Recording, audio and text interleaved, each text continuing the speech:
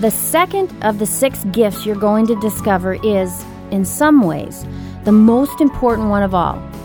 It's the one that can come to your aid when all others seem to be silent. The one that is most strongly connected to the realm of infinite consciousness, intelligence, and awareness. Yet it is also the most elusive of the 6 gifts, and as a result, it's often the least developed and least utilized. In this session, Bob and Mary reveal the secrets to nurturing and refining this gift so that it becomes an efficient and effective tool for understanding, empowerment, and change. There's a beautiful line that comes from a play called Secret of Freedom. Archibald MacLeish won a Pulitzer Prize for this particular play. He had a character stand up in the play, The Secret of Freedom, and the character said, "The only thing about a man that is a man is his mind. Everything else you'll find in a pig or a horse." Now, the first time I heard that, I thought, come on. But as I started to think about it, I realized just how accurate Archibald MacLeish was. The only thing about a man that is a man is his mind. Everything else you will find in a pig or a horse. We're not here talking about pigs or horses. We're here talking about you, about me. And we're talking about these marvelous mental powers that we've got. As Mary referred to them, these great gifts. Now, to understand these gifts, I think it's necessary that we discuss the mind in general. When you're talking about the mind, you're talking about an awesome power. There's not 7 billion plus minds in the world. There may be 7 billion plus brains in the world, but there is only one mind. And we're all an expression of that one.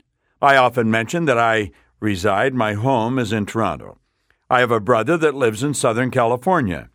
And it's not uncommon if he phones me or if I phone him and it's nice weather in Toronto, he may say, "What are you doing?" And I point out that I'm sitting out by the pool in the sun reading. And I said, "What are you doing?" He says, "I'm doing the same thing." Here I am sitting in the sun 3,000 miles away. But understand this, it's the same sun. Miles apart, there's one sun. Well, understand this, there's one mind. There's many different expressions of the mind, but there is only one. You and I think in pictures. We literally think in pictures. If I asked you to think of a feather, you don't see the letters F-E-A-T-H-E-R. You have an image of a feather. If I asked you to think of your front door, you get an image of your front door. Your automobile, you instantly get an image of your automobile. Now, let me explain why you do. When I say the word feather, what I'm actually doing is activating vocal cords. I'm speaking. And those vocal cords set up a vibration. We call it language, or you can hear my speech. The vibration is a light message that your ears pick up. And that light message goes flying down a nerve passageway and strikes a group of cells in your brain. The cells that it activates have been impregnated with an image of a feather. So when I say feather, simultaneous with me saying it, you can see it. If I say front door, same thing happens. A group of cells are activated and an image of your front door flies on the screen of your mind. If I say your automobile, bingo, an image of your automobile flies on the screen of the mind. But keep in mind that my voice is a vibration. The vibration is a light message that your hearing picks up. It goes down a nerve passageway. You have a phenomenal electrical system in that body that you're living in. And as that light message goes down that nerve passageway, it strikes a group of cells in your brain, and that's where the image of the car is resident. And as they increase in amplitude of vibration, the image flashes on the screen of the mind. Now, when I say think of your mind, nothing happens. That is because you don't have an image of the mind. No one has ever seen the mind. The mind is not a thing. Mind is an activity. Now, there was a doctor in 1934 down in San Antonio, Texas, became aware of this. He said, "We don't have an image of the mind. And what we're doing is we're treating symptoms." He was very involved in the healing arts and involved in holistic health. In other words, heal the whole person. But he said, we're not doing that because we don't know how to do it. We have no image to work with. All we do is treat what we can see with our physical senses, what we can touch with our physical senses. And so we're treating symptoms. And he said, I am going to create an image of the mind. And he drew what we refer to today as the stick person, the mind and the body. Now I'm going to ask you to activate your imagination. I want you to see a large circle. You could make it the size of a basketball if you choose.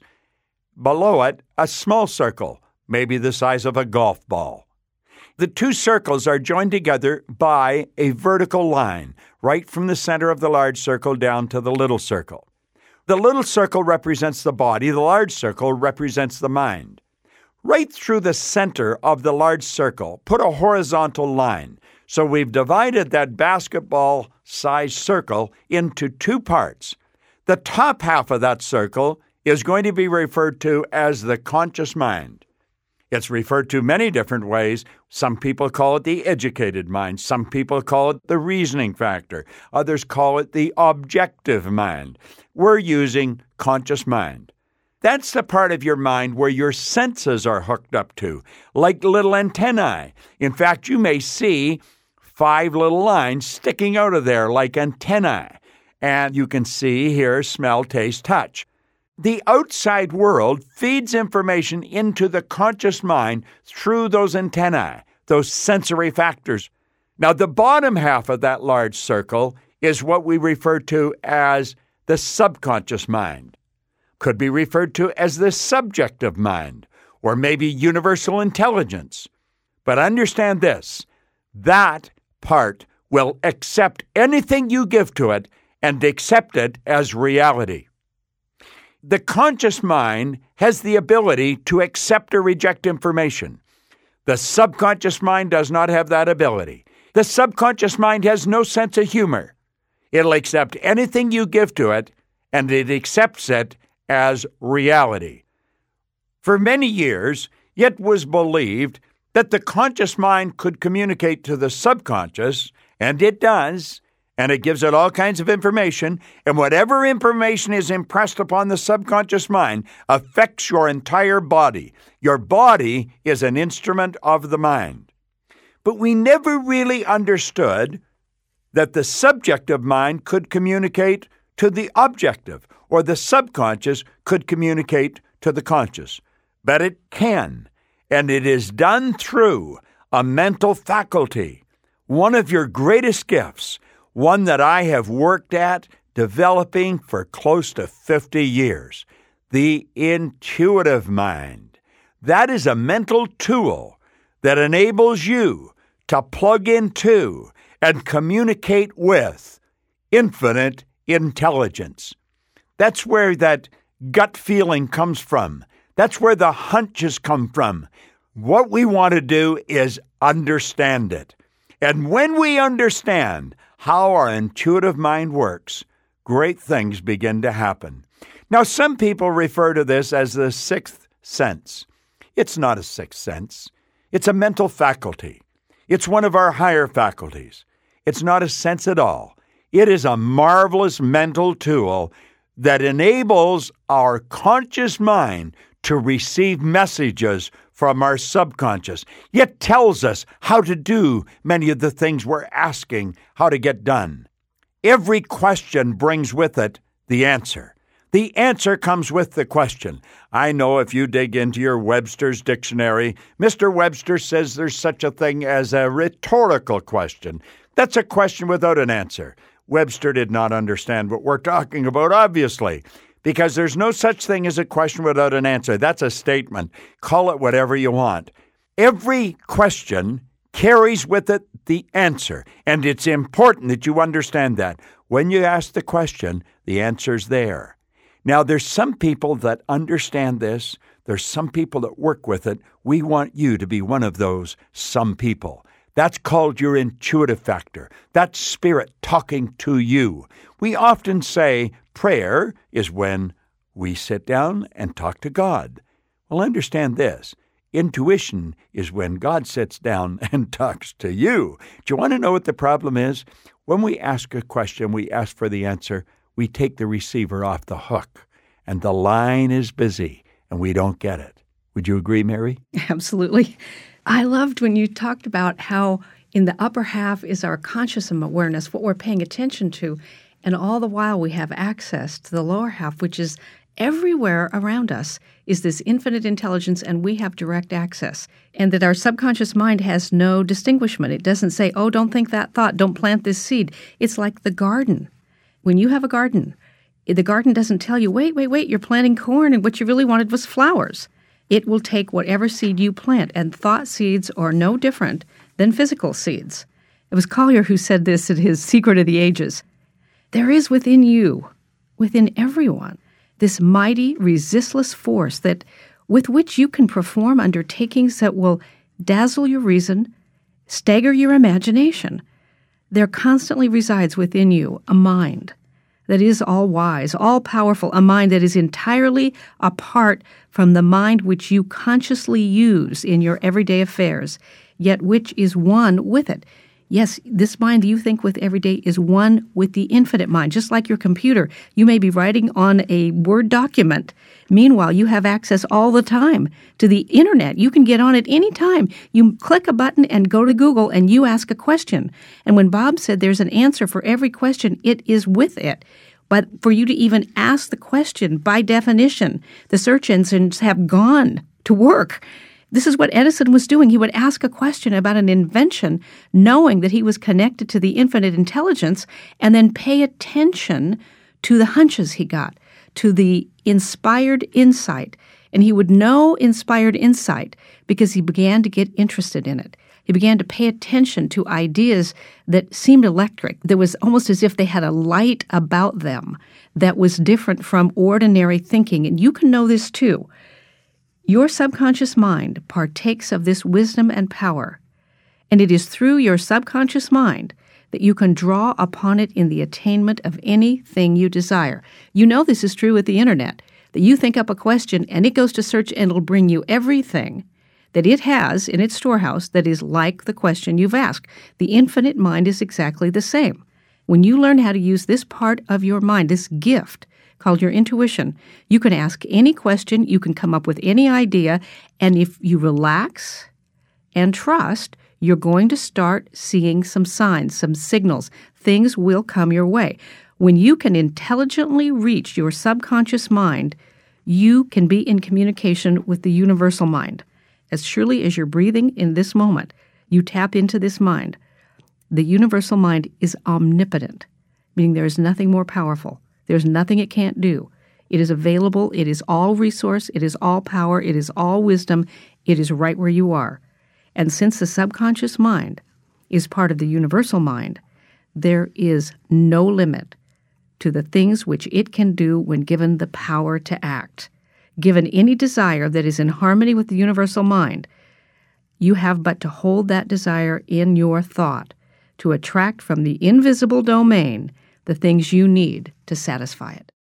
The intuition communicating to the intellect is where the spirit and the intellect become partners. That's where you become one with that which is. That's where you connect to your God. That's where you connect to infinite intelligence. And when you keep that connection, that is when there's a pure flow of genius to you. Before the objective mind, though, has begun to argue on the subject, it's like the surface of a smooth lake which clearly reflects the light from above. We get communicating with the infinite, and almost instantly we start arguing with it. We cut it off. There's a beautiful song, "Our two worlds are one." We almost made it this time, didn't we? In other words, we almost connected. Then we touch, and it turns to sand.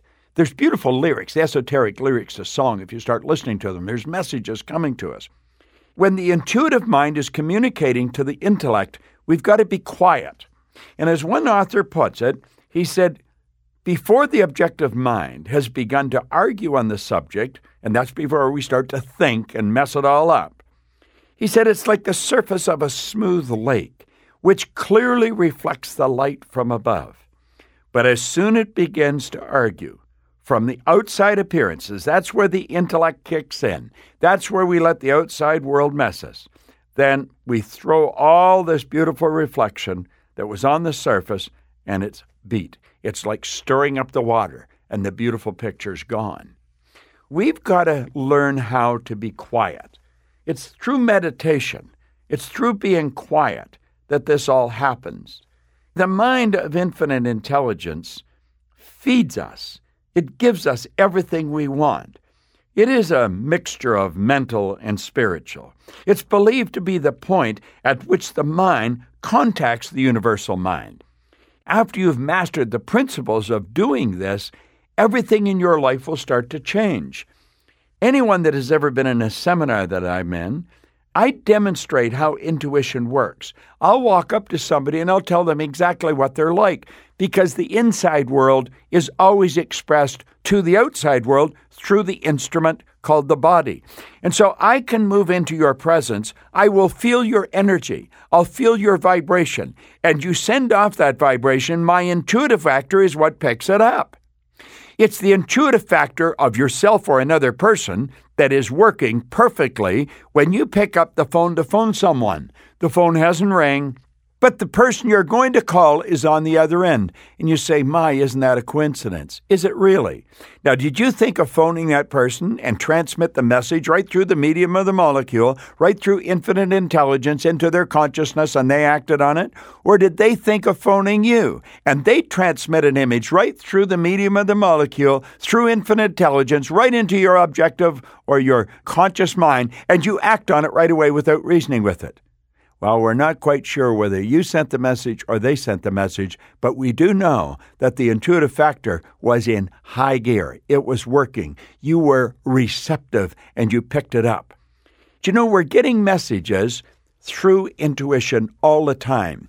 If you could see your intuitive factor as being a receiver, it's a receiving receptacle in your conscious mind. It's working all the time, and it's picking up vibrations. It's picking up answers from universal intelligence that you pose to universal intelligence. How do I do this? The answer's there. It's there automatically. How do you think the Wright brothers got the plane off the ground? The way to get it off the ground has always been here. All the knowledge there ever was or ever will be is 100% evenly present in all places at the same time. So the way to fly airplanes has always been here. The way to build the incandescent light had always been here.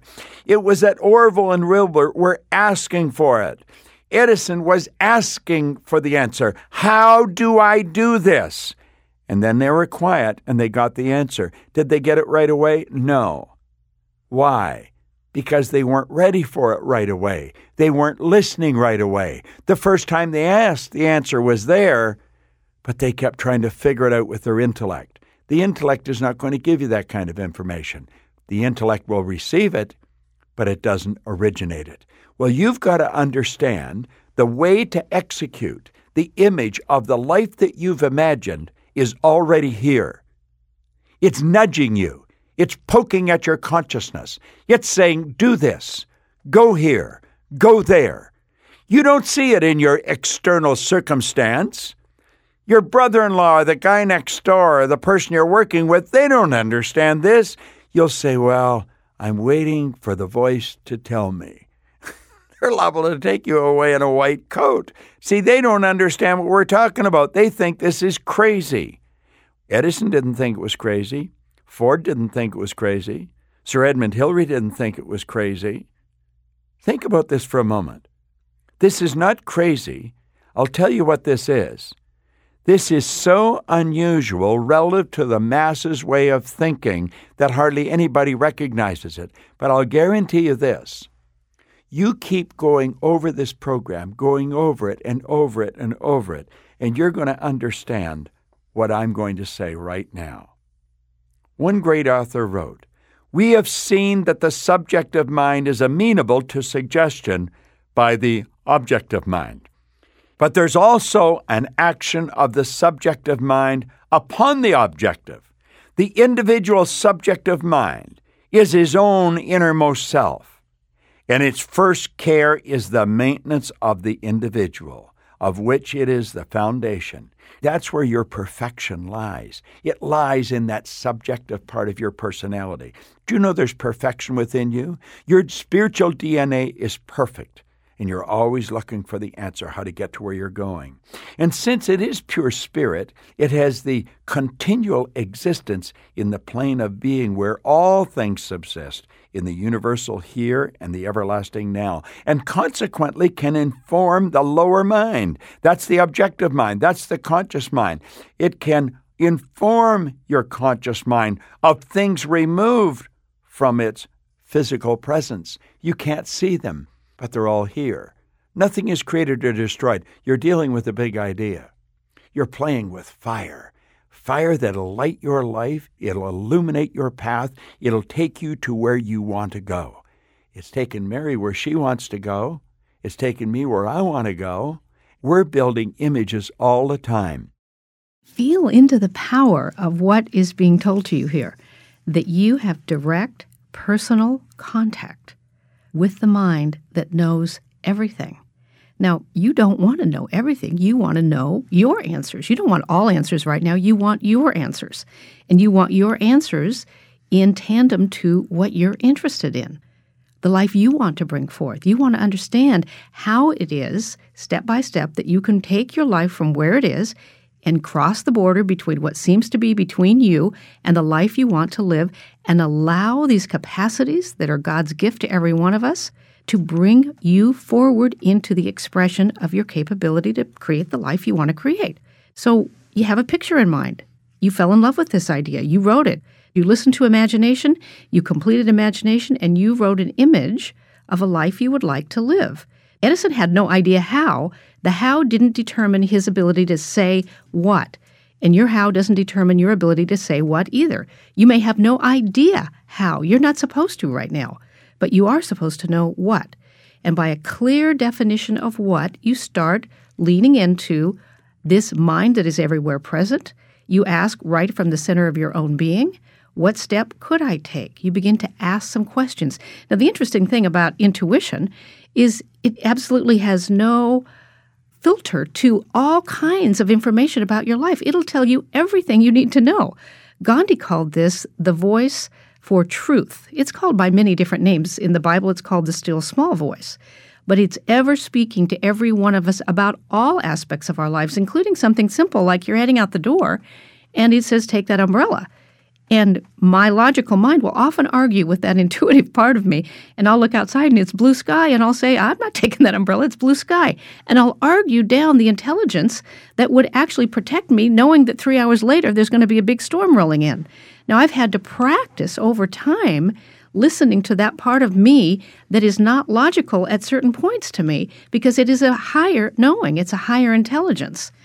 This mind has all answers.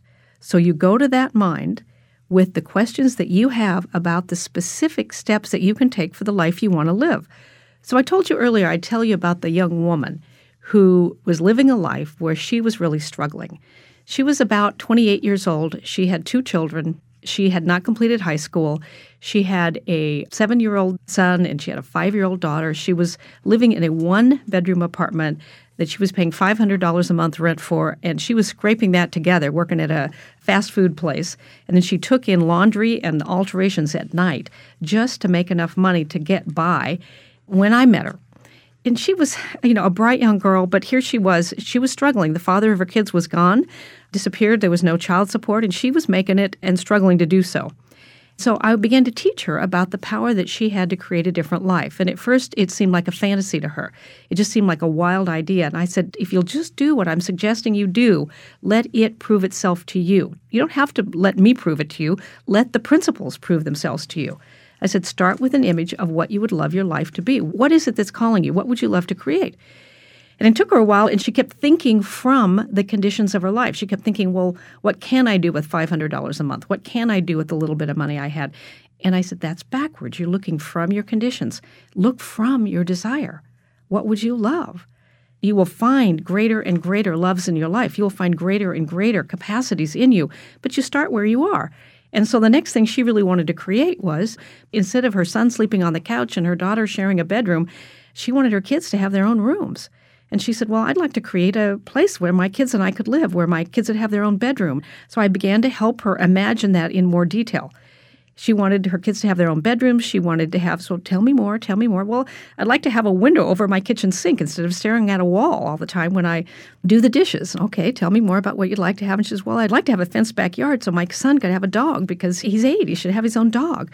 And then she began to talk more. And I'd like a picket fence, and I want an arched doorway to go in, and I want a little fireplace. And she sort of got excited about the image of the little home she would love to have for her kids. And when she completed, I asked her to write it down and write in full detail what she wanted to create. As she did that, she finished it, and then she looked up at me and she said, now I just feel worse because now you've got me thinking about something I can't have. And I said, but what if you could? And she says, well, how am I going to have this? I can never get this for $500 a month. And I said, but if you didn't believe it were impossible, what would you do? And she said, well, I don't know. And I said, well, stay in the question. Just keep asking, what could I do? After a little while, she said, well, what I could do, I suppose if I didn't believe it were impossible, is I'd go look for it. And I said, there you go. So she acted on that hunch, that even though she had no idea how to pay for it, she went looking for it. And within a couple of weeks, she found kind of a rundown little house. It needed some work. It needed the floors refinished. It needed the kitchen cabinets redone. It needed the picket fence painted for sure. And the backyard could use some grass seed. And it was $900 a month. It was almost double what she'd been paying. And she came back. She says, now I feel worse. Now I found it, and now I can't have it. I said, but what if you could? And she's looking at her money. She says, there's no way I can do this on this money. And this is the learning that Bob and I are offering you here, is there is a way to work with the mind that has all the answers, has infinite supply, where you put yourself in harmony with the outcomes you want to create. At first, it seems a bit challenging because you're used to thinking a certain way. So I'm challenging her to ask the question, what can I do? What can I do? If I didn't believe it were impossible, what can I do? So she begins to think about that. What can I do? What can I do? And then her mind argues for the problem and she'd know, what can I do? And an idea came to her. And the idea was to write a letter to the landlord and tell him who she was and what she would do if he would lease the house to her for a year at $500 a month. She would redo the floors. She would redo the cabinets. She would paint that picket fence, and she would plant the grass seed, and why she wanted it and about her kids. And she did more than that. She drew a picture of the house a year from now, and it was all colored, drew a picture of what his house would be a year from that point forward if he would let her lease that house for $500 a month. Well, a couple of weeks later, she got a phone call, and it was the landlord, and he says, I don't know why I'm doing this. I got 2 full-price offers sitting on my desk, but your letter won't leave me alone. So I'm going to make a deal with you that you sign a contract for each quarter of the year, what you'll accomplish in the house. I'll provide the supply, you provide the sweat, and I'll keep you to your agreement. And she said, absolutely. So that Thanksgiving, just a couple of months later, there she is in a house. Her kids have their own bedroom.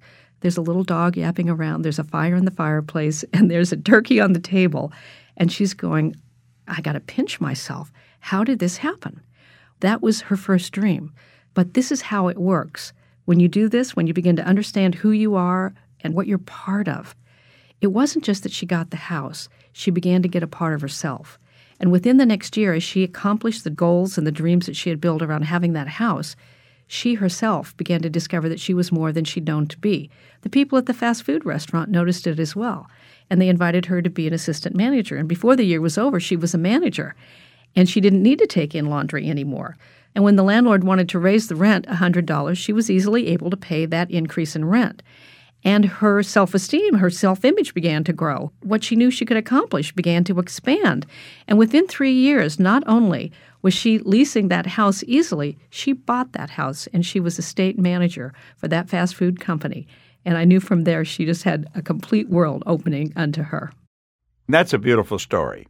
The importance of understanding and following the intuition cannot be exaggerated, but I candidly admit the great practical difficulty there is in following intuition. Now, I want you to think of this for a moment. Vibration is a law of the universe. Anyone that has paid any attention to the movie The Secret has heard a lot about the law of attraction. Well, the law of attraction is a secondary law. The primary law is the law of vibration. Everything moves. The law of vibration decrees that everything moves, nothing rests. You and I literally live in an ocean of motion. Your intuitive factor picks up vibration. On a conscious level, vibration is referred to as feeling. You don't say, I'm consciously aware of being in a negative vibration. I'm consciously aware of being in a positive vibration. You'll say, I don't feel very good, or I feel really good. So feeling is the word we use to describe conscious awareness of vibration. Now, when you think, you set up a vibration in your body. Your body, your subconscious mind, the subjective mind is amenable to suggestion. We've already pointed that out. We pointed out you think in pictures. So when you impress a picture upon your subconscious mind, if it's a positive picture, you're going to move into a positive vibration and you will feel good. Now, exactly the opposite is also true. When the intuitive factor picks up a vibration, you get a feeling, I should do this or I should do that. Now, almost always, your sensory factors will survey the physical situation you're in, the conditions you're surrounded by, the circumstances you're experiencing, and almost always, they will tell you to go the other way. Don't follow your intuitive factor. The physical world is arguing with these vibrations that we're picking up. The people that win are the people that follow the message they're picking up through their intuitive factor. They're not part of the masses. They live in a different world. They live in a world that very few people are a part of. This is the small 1 to 2% of the population that enjoy all the abundance in life. They're not following the crowd.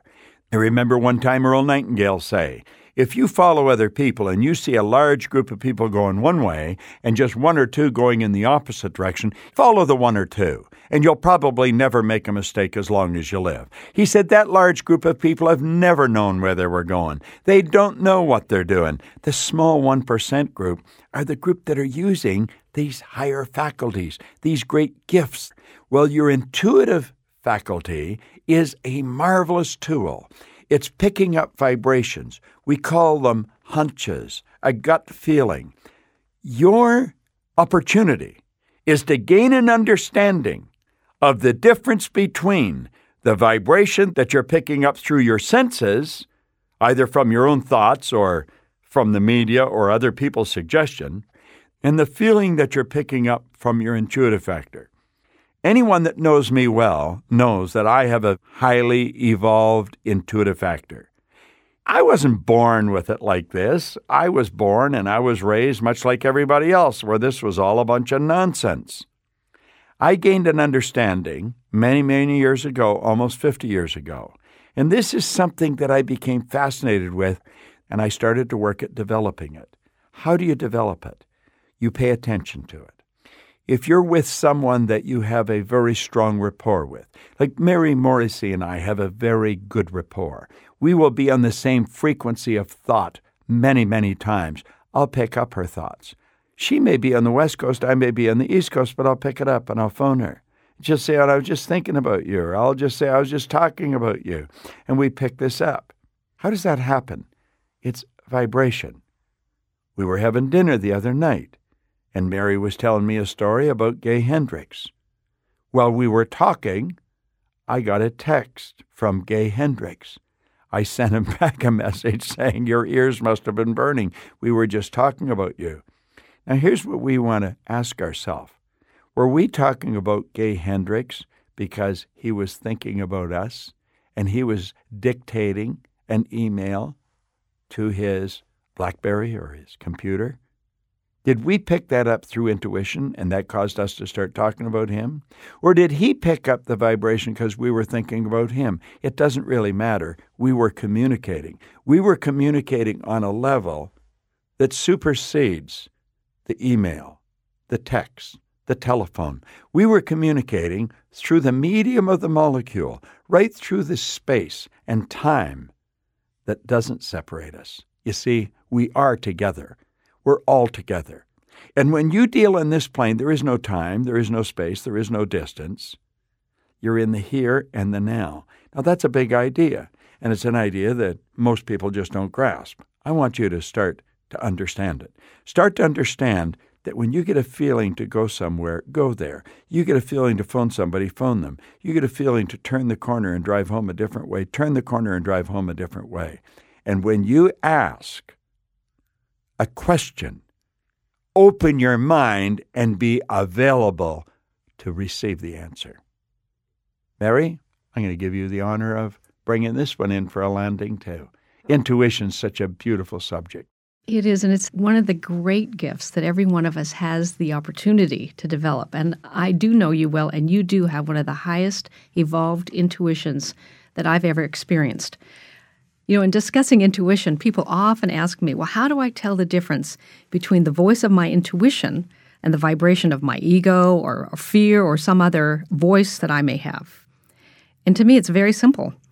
Imagine right now that the phone rings and you pick it up, and it's somebody you know and love very well. It could be your spouse, it could be a child, it could be a parent, your girlfriend, your guy friend of yours, somebody you really care about. And they go, hi, and they call you by name. Would you know that voice? Of course you'd know that voice. You'd recognize that voice. How would you know that voice from a telemarketer or a zillion other people who could have been calling you? You know them, and you know that voice, you know that frequency because you got interested in them. You paid attention to them. You invested in a relationship. And over time, you came to know their voice among all other voices. And it's exactly the same way with the voice of your inspired insight, the voice that comes from the stream of the intelligence of the universe that is operating right at the center of your own being. You can know unmistakably. You feel it as a hunch. You sense it as a guidance. You know it as that brilliant idea that comes to you. It is inspired insight. So intuition is a spiritual faculty. It is a spiritual gift. But it does not explain. It simply points the way. It doesn't tell us why. So for a moment, what Bob is suggesting here, and I really encourage us, if we would like to have a more highly evolved intuition, that we take his advice. And he said, if you get a hunch to turn right and your reasoning factor will say, why, just turn right. Suspend your need to know exactly why and begin to explore and experience this. Gandhi called this the voice for truth, and he said that voice is as loud as our willingness to listen. So there is a stream of inspired insight that every one of us can open up to, and it will guide us in the direction of that which we love most. So you fall in love with that image you've got about your life, what you would love to create and be and do and give. And Bob mentioned this as fire earlier in our lesson. Meister Eckhart said, once man has mastered the winds and the waves and gravity, he shall harness for God the energies of love. And then, for the second time in the history of the world, man will have discovered fire. That's what you're about to discover with your intuition.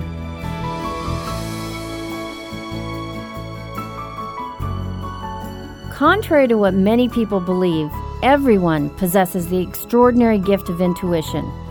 The degree to which you can effectively utilize your intuition as a practical life tool depends entirely on your willingness to trust, pay attention, and listen.